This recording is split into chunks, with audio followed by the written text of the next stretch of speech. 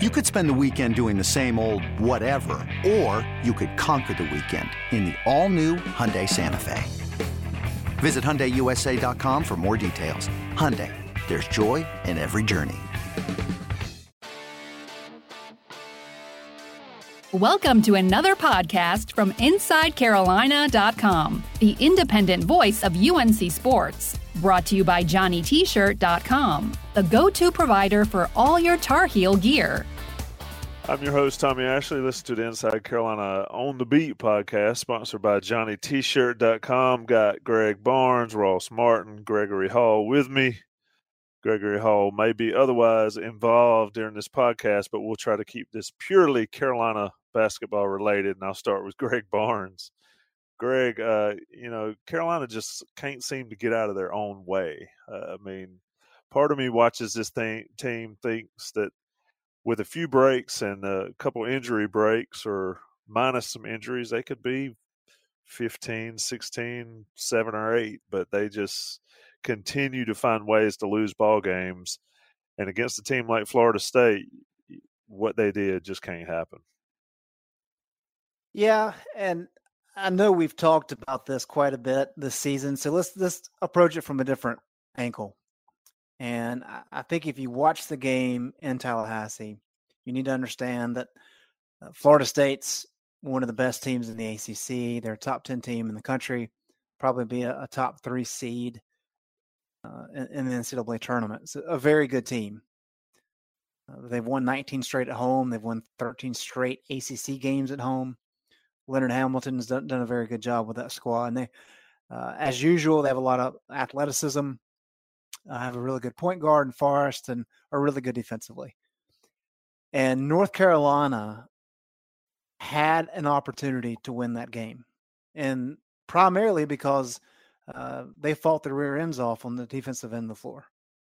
They played very good defensively, had a lot of hustle, did a lot of positive things. And so I think that the number one takeaway is any hint, any suggestion that the team's going through the motions, that they don't care, we can dismiss that immediately. No indication of that whatsoever. So that's the good thing. And they have played well defensively.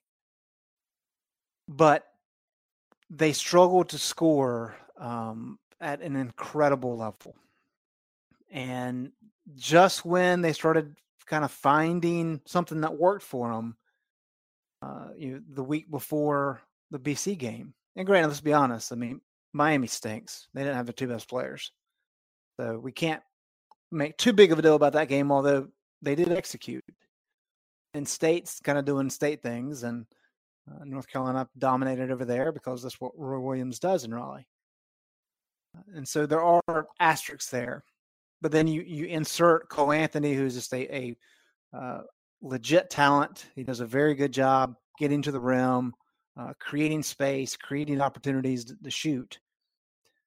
But it kind of changed up that dynamic a little bit of what was working. He wasn't able to make shots. He really hasn't made shots since that Notre Dame game to open the year. And just a lot of kind of confusion. And what you end up with is he misses his last 12 shots of the game. North Carolina went through an 11-minute stretch without a field goal, missed 17 shots in a row. I don't know what they ended up shooting in the second half, but I'm assuming it was like 28%, if not worse than that. And that's what it comes down to. They played Florida State well enough on the road. They had an opportunity to win that game without B-Rob, without Anthony Harris, without Sterling Manley. But because of their offensive deficiencies, they were not able to make just a handful of plays down the stretch that allowed them to score an upset. And that's what we've talked about time and time again. So we just need to be careful about where we're directing blame and frustration, all these things. It is as simple as they cannot shoot the ball efficiently. If they only had 1 or 2 guys that could do it, this season would be completely different, and these conversations would be totally different. Ross, watching this team play, the best stretch they had in that game was without Cole Anthony on the floor, but clearly they're a better team with Cole Anthony. It's it's weird. And Dewey and I talked about it in the post game. It's weird because it just looks like everybody freezes and stops when Cole's on the court. And then when he goes off, they start moving without the ball and all that. And then I hear guys talking about, well, we were open. That people just didn't get us the ball. I just didn't see it. I didn't see that openness. Now, I saw some guys get open, few and far between, but I didn't see any kind of consistent movement and all. I mean, what's going on with that? That's something, you think at this point they're not standing around watching, or they wouldn't be, but they appear to be doing just that. And then you have people that say, well, Cole dominates the ball. Clearly he does. But it's like, who else is going to come get it? Because I didn't see many people trying to come get it. Yeah, I mean, I think this podcast, as kind of Greg alluded to a little bit and began to talk about, it has to be about the offense and just how stagnant it's become.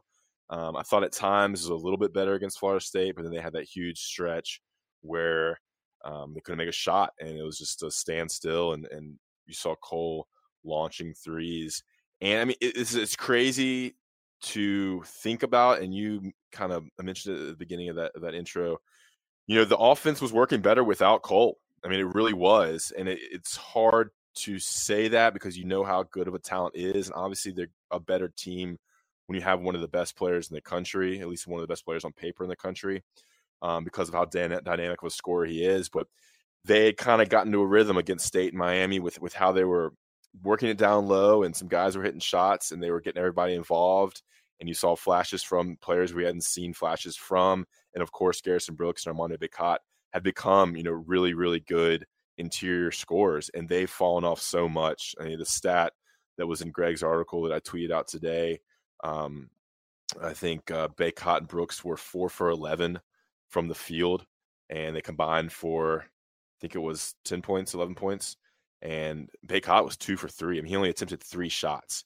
And when I think he's one of the best big men freshmen in the ACC, and he's got to have more touches, and they're just not getting it to them down low. And then, I don't know, they're not getting enough looks. And I think Bacot and Brooks are your number 2 and 3 option, and they need to be heavily involved in the offense. And Roy Williams' best teams are when the big men can be heavily involved in the offense. And all I see is Cole dribbling out the shot clock and then launching a 3, and that's much of what he's doing. I think the best offense for this team is when Cole can drive, and he can get fouled, or he can dish off. And when you get things in the middle is when you can get things working with the other players. You can dish off. They had some nice stretches when they were passing it to each other in the interior. You just have to get Brooks and Bacot involved with us in the high post, high-low game, because that's when they're the best. And when the scoring is balanced from the outside, it's a more of an effective team. And I think the one thing that Cole does bring is he can hit some threes, and that opens some things up. And that's a dimension this offense doesn't have as much if Brandon Robinson's not playing, and that's good to see. But the shooting percentage is so bad, it almost doesn't make it worth it. So yeah, it's a lot of talk about offense there, but lack of interior touches, lack of getting Brooks and Bacot. Those guys really established themselves as good offensive players. I mean, we were talking about Brooks as a first-team All-ACC with the way he's playing on offense. He's dropped off since Cole came back. So, Gregory, my question is, why is that? I mean, there's got to be a fix for it, right? And we can all discuss it. I mean, I'm watching guys, against NC State just dominate, get post position, and they get the ball. I'm not seeing people work to really get the ball as much, or maybe am I just blinded by the Cole Anthony light? Because I see a guy trying to make something happen and nobody else is available. So what does Roy Williams do here? I mean, he's not going to tell Cole not to shoot. Right. He's got to have him to shoot. So how does it get fixed? Ross outlined the issue. The question is, how do you fix it? Well, it's if Cole's going to dribble at the top of the key, which he does early in the shot clock, later in the shot clock, but the other 4 guys on the court have to move more. Brian Ives was posted a Twitter thread earlier today with some deep research about cutting to the basket and like cutting and post entries. Cole Anthony has 33 isolation plays in 11 games. When Cole Anthony was out for 11 games, the Tar Heels only have 22 total through everyone. So obviously, and that's the eye test, you can just tell Cole is doing ISO more often, which doesn't necessarily work in college basketball because guys tend to play at least tougher, tighter defense than, say, in the NBA. And I think the more glaring issue is what Brian called cut plays. So when guys are cutting to the basket and you're getting easy passes and you're when teams are going to that help defense, when Cole does drive, he can dish it to Armando or, say, Andrew Platek cutting to the basket. Without Cole, UNC was averaging 8.5 cut plays a game. With Cole, it's 6.1. So guys aren't moving as much when Cole is dribbling. And I think that's the first issue to fix, because when we're talking about shot selection and when Cole having just dribbling out and jacking up a bad three, yes, that's on him because he's not driving. But even if he is driving, a lot of times he's having to go up and double when he's getting double teamed because he doesn't have anyone to pass to. I do think sometimes he's not looking to pass, which is a Cole Anthony issue. But a lot of times guys aren't there for him to pass to. And if he is trying to pass, he's trying to turn around away from the basket and kind of reset beyond the arc. So I think that's issue number one, is moving without the ball. And then issue number two, which Roy has talked about in the last couple of games, is Armando and Garrison fighting harder in the post to get the ball. I mean, when you're going up against a top 10 team and Garrison and Armando are combined for 9 points and Christian Keeling and Leaky Black are combined for 24, based on what Garrison and Armando did without Cole, that's obviously not a winning formula. So, yeah, those are the two main things I think need to be fixed moving forward with Cole Anthony back on the court. Let me talk about Johnny T-Shirt. We always do it early in the podcast because it's important. They're important sponsors of this podcast, great friends of Inside Carolina. JohnnyT-Shirt.com, Johnny T-Shirt on Franklin Street. Great place to get all your Carolina gear, whether it's basketball-related, football, soccer, baseball, or any other sport or any other school of journalism. Whatever you need, they got it at Johnny T-Shirt, and they've got all the Carolina gear you could possibly need, not just clothes, but gear, anything for tailgates.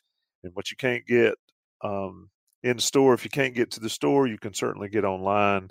But if you're in Chapel Hill, go see them at Johnny T-Shirt on Franklin Street and check them out online, JohnnyT-Shirt.com. If you're around and you're listening to this podcast and you're around Chapel Hill, Carrboro area, and it's Wednesday around lunchtime, stop by the Hickory Tavern. Johnny T-Shirt will be there with the Inside Carolina crowd for football signing day party put on by Mr. Buck Sanders. JohnnyT-Shirt.com, Johnny T-Shirt on Franklin Street, 10% off if you're an Inside Carolina premium subscriber. And we'll come back to you, Greg Barnes, just talking about this issue a little bit. I mean, I hear guys talk about, hey, we're just not moving enough, but they move at times. But the ball, when I see the ball going around the perimeter and nobody wants to take a shot, and then I see Anthony left with 7 seconds left on the shot clock, my question is, what is he supposed to do? I mean, am I seeing or are you seeing what I'm seeing as far as nobody's working to get open, nobody's moving without the ball as hard as they have been, especially in the last couple games? Or is Florida State's defense really just that much better than State and Miami, in that they don't allow you to do that as well? And maybe that's just what we saw the other night. Well, there's a lot to unpack here, Tommy, but if we're talking about just game specific, we need to understand that BC is a good defensive team. We talked about that last week. Not very good offensively, although Derek Thornton was very good offensively late. And then Florida State's really good defensively. And one thing that Armando talked with me about after the game is I was asking him about, FSU fronted you early, and that seemed to be successful. And he's like, yeah. He said, they're fronting us, and then they've got help on the backside. And I don't know that was on the scouting report, because he's like, we knew they were going to do it, possibly some. We had no idea they were going to do it near as much as they did. And they did it all game long. And so, yeah, that's part of it. They've got to do a better job against the fronting to get themselves in a position. A couple times, Armando, when he did get position, because he was trying to get around the guy that was fronting him, he's 5-6 feet away from the block. And that's not where you want him getting the ball. So yes, and as Playtech said after BC, Baycott said after BC, when Cole gets the ball, he's kind of just dominant with it, and everybody's kind of waits around and watches him instead of trying to get open. But I think it's also important if we take a step back and look at how this offense is constructed. Think about last year. Why did Kobe have so much success? Well, number one, because they could run the ball effectively. They were good defensively, and they were able to get the ball and push it because he could push it like nobody else. Cole can't push the ball like he can. And none of the point guards on this team can. The other part, too, is you got Luke May playing as your 4, and he was a stretch 4. He's a legitimate three-point option. So on a lot of offensive sets, especially out of the secondary, he's out near the perimeter. So you have one less guy in the paint. That allows more driving lanes for Kobe. And then when he gets in the lane, if they collapse on him, what could he do? He could kick out to Cam for a 3, or Luke, or Kenny. He had options everywhere. And so everything works. Well, look at this year. They can't push the ball near as well as previous UNC teams, although they are better with Cole, but not much better. Then you have 2 traditional bigs in Garrison and Armando, so you don't have a stretch 4 who can step out into 3. So you have more people in the paint clogging the lanes.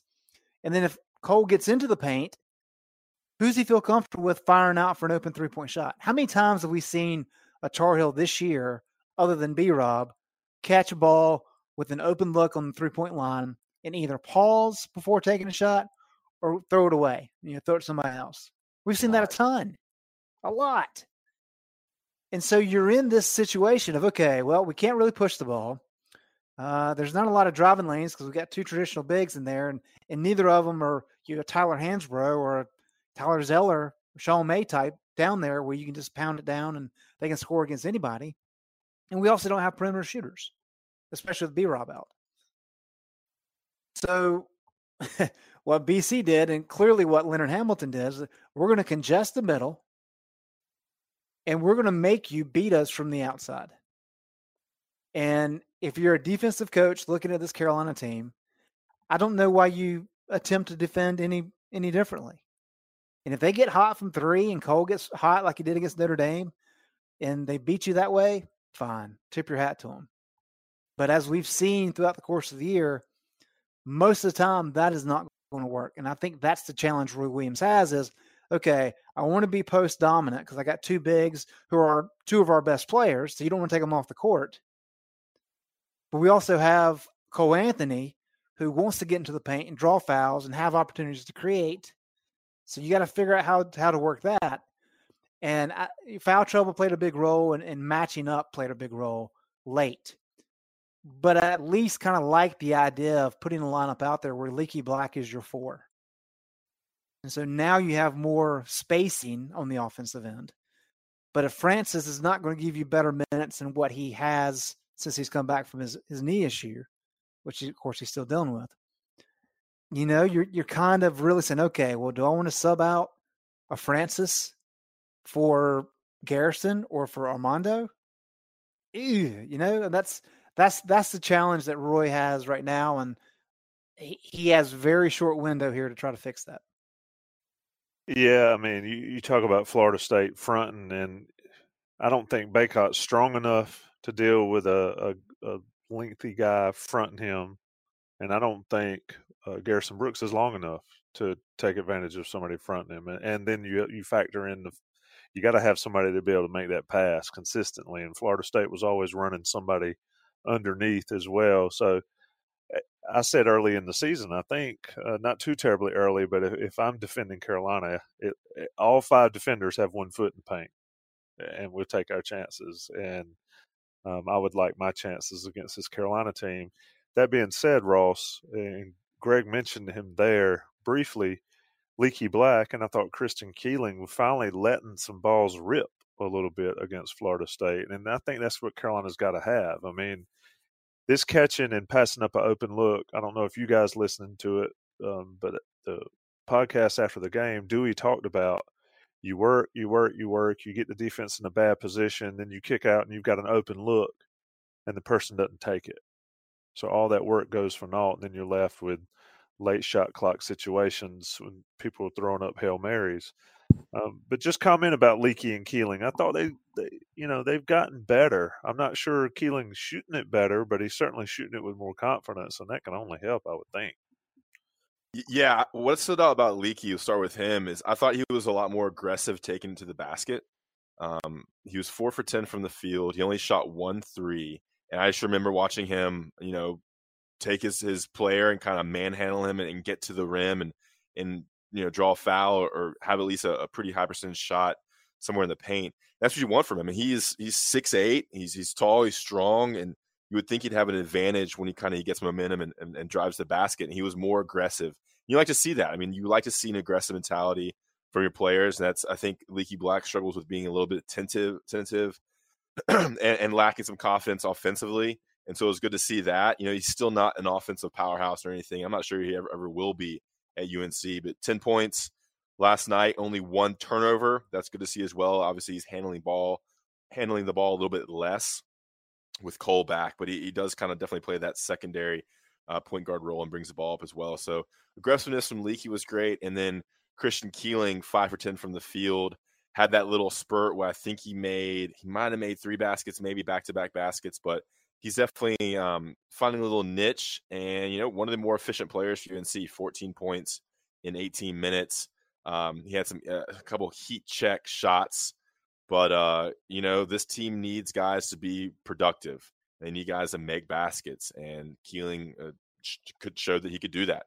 And we're kind of trying to find the best things on a pretty bad team, and Keeling was definitely positive and good for him, and a guy that probably expected the season to go a lot different, probably expected to start and be a double-digit scorer in every game, and he's really, really struggled. So just for his confidence and for his just being a player who's had a tough go at it, good to see him have some success. And, hopefully for Carolina fans and for Keeling, he can kind of keep that up. But I know Greg talked to him after the game about that, and it seems like he's had some spots here where he can hit that mid-range jumper, and you can tell he has a little bit more confidence, a little more offensive savvy. He had a nice drive to the basket as well, I believe, against Florida State.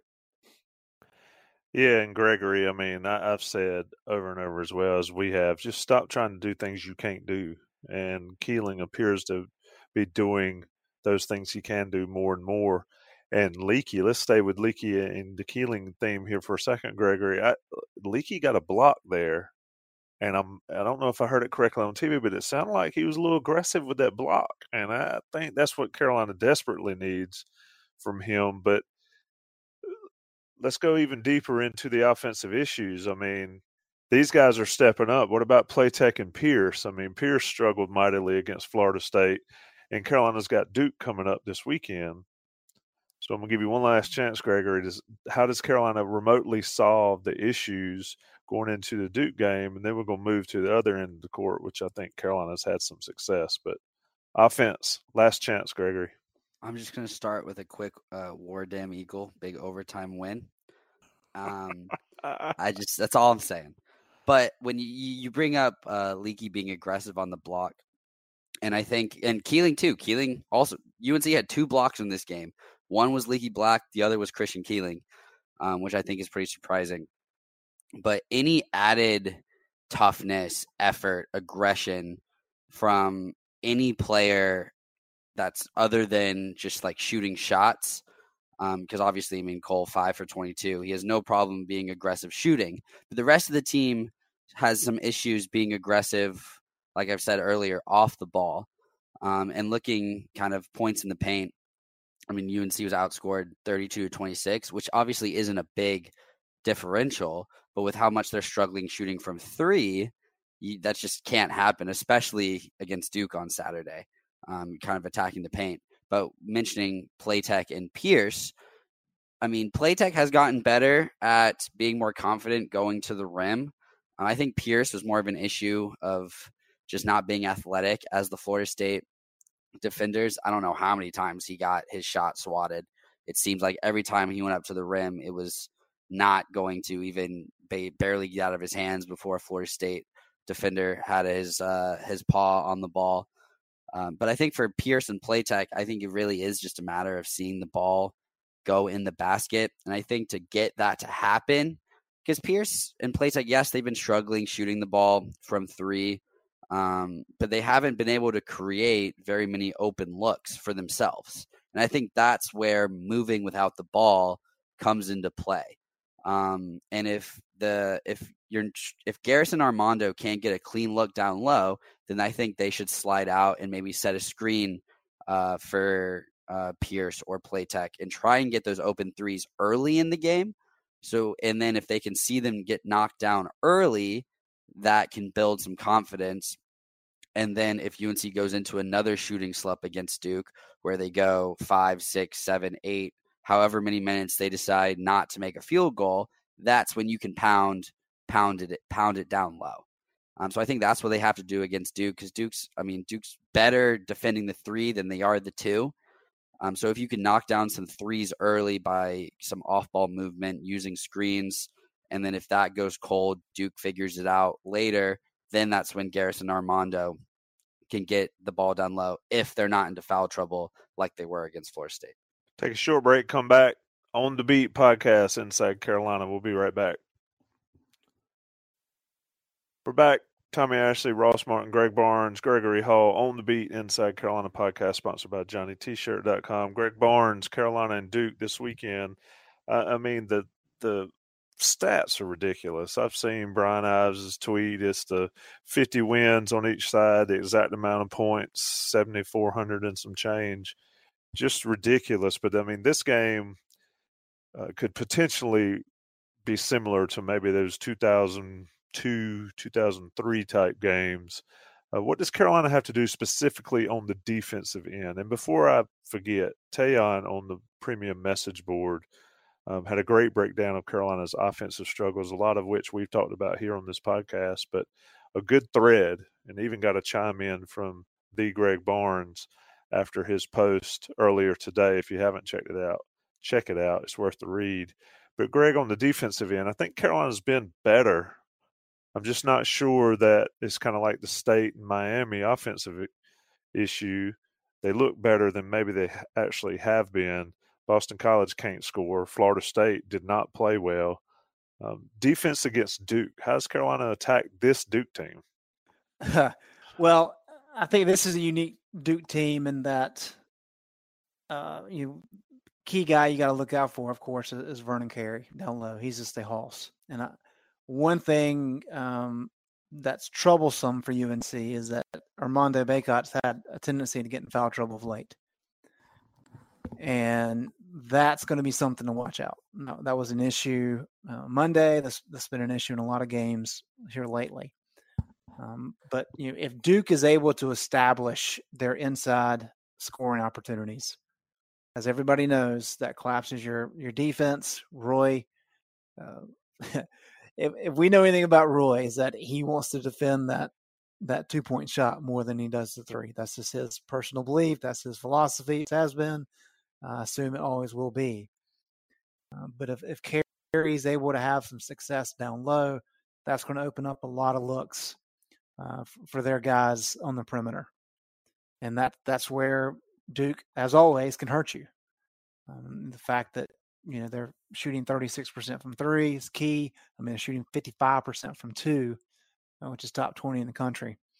And so that's kind of the key thing to me. Yes, you have to do a good job on the perimeter. You've got to guard there. But if Trey Jones and Stanley are able to get into the lane that's going to set up some easy scoring opportunities for Carey and Moore and Hurt and all those guys that are going to be collapsing.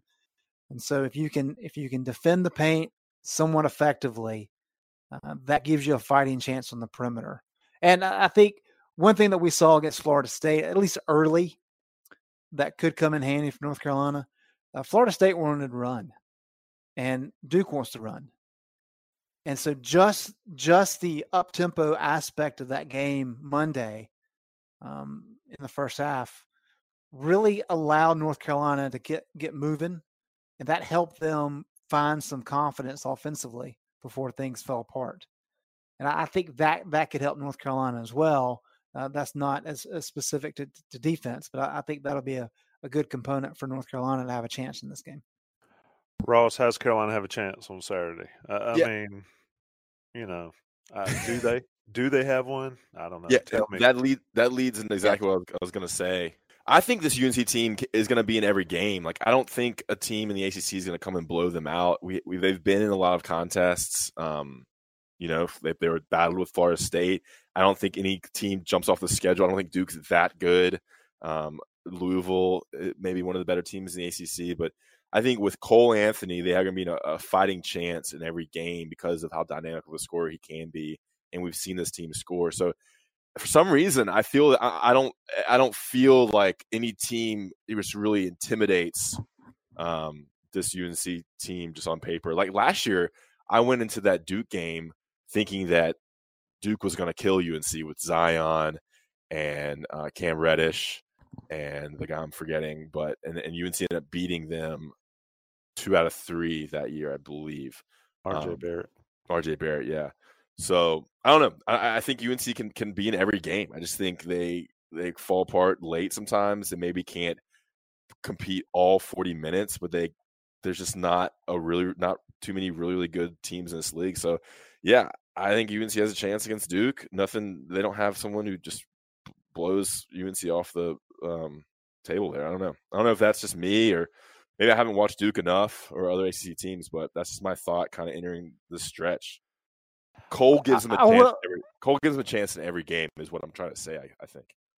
Yeah, for sure. But I will say this. In ACC play, if you look at the efficiency metrics, Duke is better defensively than FSU, and they're better offensively than FSU, to just give you something to relate to for Monday. So that kind of gives you an idea. But again, if North Carolina makes some free throws or just a couple shots, to Ross's point, maybe they steal that game in Tallahassee. With it being in Chapel Hill, this is their chance to win this game, because that's not going to happen in Cameron. To Ross's point, I thought Florida State would blow them out just because I thought so Florida too. State has got that type team. Now, I think Louisville will be a different animal, but Gregory, Carolina in the Smith Center against Duke, I mean, they've got a shot. But to Ross's point, Cole Anthony gives them a chance to win every game. There might be a fine line with that statement as well, but your thoughts on it? I think the first 24 minutes of this game will decide it. If similar to Florida State, if UNC can hang around in the first half and not have any blunders at the end of the first half, and if that game is close, I mean, obviously fans and a lot of people don't really expect UNC to give Duke much of an issue. So then that's a confidence booster if it's close going into halftime. And then that first 4 minutes, right until that first media timeout in the second half, UNC needs to come out, be assertive. And the thing with this Duke team, it really isn't like that Florida State team at all. Florida State plays very good team ball. Duke has 350 assists on 643 made field goals. So they're not sharing the ball outside of Trey Jones. He's the only one who really shares the ball. And the scary thing about this Duke team is you don't really know who's going to have a big night. Sometimes it's Matthew Hurt. Sometimes it's Joey Baker. Sometimes it's Cassius Stanley. Sometimes it's Vernon Carey. Like, any one of them can go off. So that's kind of the difficulty on the defensive side of the ball. But if UNC is in this game at the under first media timeout, barring any crazy scoring droughts, I think the crowd will be into it. I mean, it is UNC Duke game.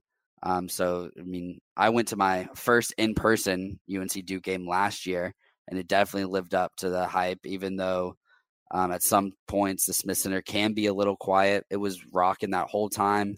And I think you could say that because this UNC team isn't great, that maybe it's not going to be as loud, but I think it'll be the opposite. I think because UNC really doesn't have anything to lose at all, that it'll be rocking the whole time. So that's why I think it'll be really important down the stretch in the second half. Get the crowd into it, keep the crowd in it. If Duke hints at a run, UNC has to answer, and I think that's where the toughness and assertiveness comes from your role players like Leaky Black, Andrew Platek, Justin Pierce. So I definitely do think UNC has a shot. They just not that much room for error. I mean, even like a 3-minute field goal drought could decide this game. So that's why you don't really know until the tip-off starts Saturday at 6, but it should be a fun one regardless. I'm sure the Smith Center will be a good atmosphere. I wonder if Carolina can hold up. You mentioned the first 24 minutes. Well, Carolina needs to worry about the last 4 because they've really struggled closing out ball games or keeping up in ball games late. I think we've covered everything, guys. I feel like we've done this podcast at least 3 or 4 times already this season, talking about the same stuff. But Carolina and Duke, Carolina, what are they? 10-12 and 3-8 currently. Is that just accurate? One tonight, right? Incredible that they are struggling like they are, but not surprising given the amount of injuries and all the other issues. I'm going to wrap the show. Greg Barnes, Ross Martin, Gregory Hall, I appreciate it. You've been listening to the Inside Carolina on the Beat podcast. Thanks, boys. Thanks, Tommy. See you, Tommy. Thanks for listening to another podcast from InsideCarolina.com. Brought to you by JohnnyT-Shirt.com. Where to go for your next Tar Heel gear purchase.